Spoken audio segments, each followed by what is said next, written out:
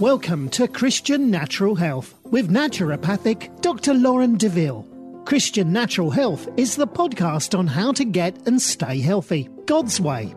You'll hear topics on nutrition, exercise, sleep, avoiding toxicity, meditating on scripture, what supplements to take, stress management, defeating anxiety and worry, how to reconcile Eastern medicine approaches with Christianity, and a whole lot more.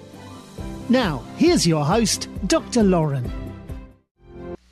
Welcome back to another episode of Christian Natural Health. Today I'm going to be talking about nightshades. So, conventional wisdom holds that nightshades cause inflammation and particularly joint pain. Unfortunately, there are no lab tests that confirm this, nor are there any clear studies linking the two. It seems the connection is entirely anecdotal. That doesn't necessarily mean there's nothing to it, though. So, first, what nightshades are. Foods in the nightshade or the Solanaceae family include potatoes, tomatoes, eggplants, peppers, okra, and goji berries. Spices in this family include paprika, chili powder, cayenne, and red but not black pepper. A few herbs that are also in this family include belladonna, or deadly nightshade, which is a low-dose herb that's historically used as a poison in higher quantities, and ashwagandha, which is otherwise a great calming adaptogen. What all of these food, spices, and herbs have in common is an alkaloid called solanine, hence the family name, produced like many anti-nutrients in plants as a natural pesticide. Most of it is concentrated in the leaves and stems of the plants rather than in what we'd consider the edible portion. The solanine found in the food itself is considered negligible. But many of my patients are very sensitive. For them, might a negligible amount of solanine still be an issue? The best explanation I can find for why trace amounts of solanine might be a problem goes back to the theory behind Dr. Gundry's low lectin diet. Nightshades themselves contain lectins as well as solanine, both of which are anti-nutrients, inhibiting the body's ability to digest the food. If you're not digesting your food properly, this causes two potential problems. First, you're not able to extract its nutritional value, potentially leading to nutrient deficiencies. Second, the bacteria in your gut have to break your food down for you, leading to a shift in your microbiome population. What you feed grows, and the bacteria that feed on undigested food tend to be inflammatory.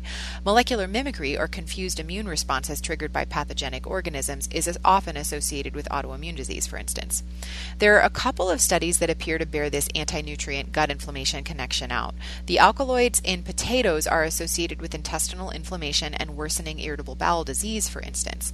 Also, the spices in the Solanaceae family have been shown to increase intestinal permeability, at least to a minor degree.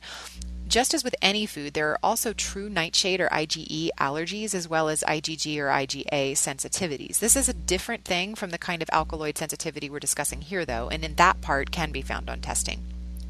So bottom line, if you suspect an increased inflammation or joint pain kind of a symptom after consuming nightshades, the mechanism probably goes back to gut inflammation, as so many things do.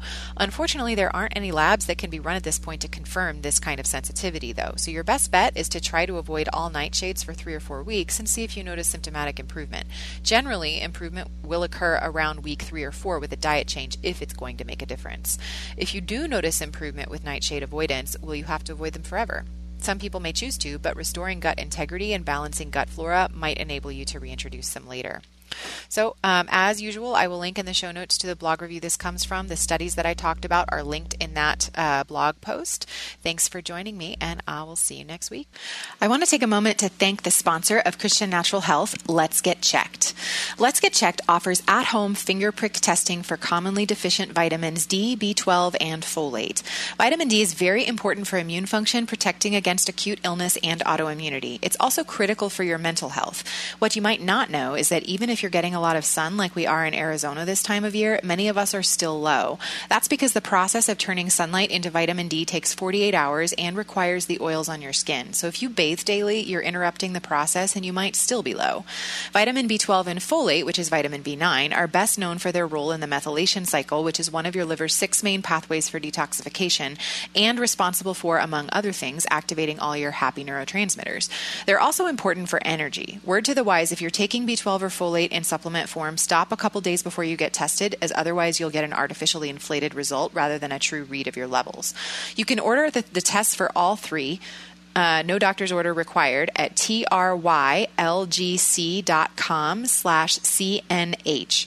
You'll get a package containing lancets for your finger and a test tube for the collection of a small amount of blood and a prepaid label to ship it back. Once you receive the results, if you've got any questions, you can speak to a nurse practitioner on their team. Again, that link is trylgc.com/CNH and enter coupon code CNH20 for 20% off your order. Thanks for listening to Christian Natural Health. This show is run by you, so please write in with topic and guest suggestions for future shows. For more great content, subscribe to Dr. Lauren's blog at www.drlaurendeville.com or follow her on Facebook or Twitter at Dr. Lauren DeVille. If you enjoyed the show, don't forget to share it with your friends and give us a 5-star rating in iTunes. It really helps us to stand out so other people can discover great content as well. Have a great week and God bless you.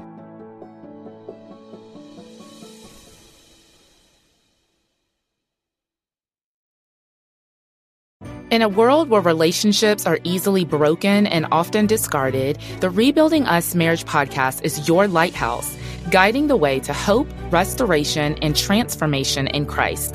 I'm your host and marriage coach, Dana Shea. Join me as we discuss the necessary tools for rebuilding marriages from adversity, betrayal, and disconnection. It's time to reignite love as we rebuild marriages from the ground up. Listen to the Rebuilding Us Marriage podcast on lifeaudio.com or wherever you get your podcasts.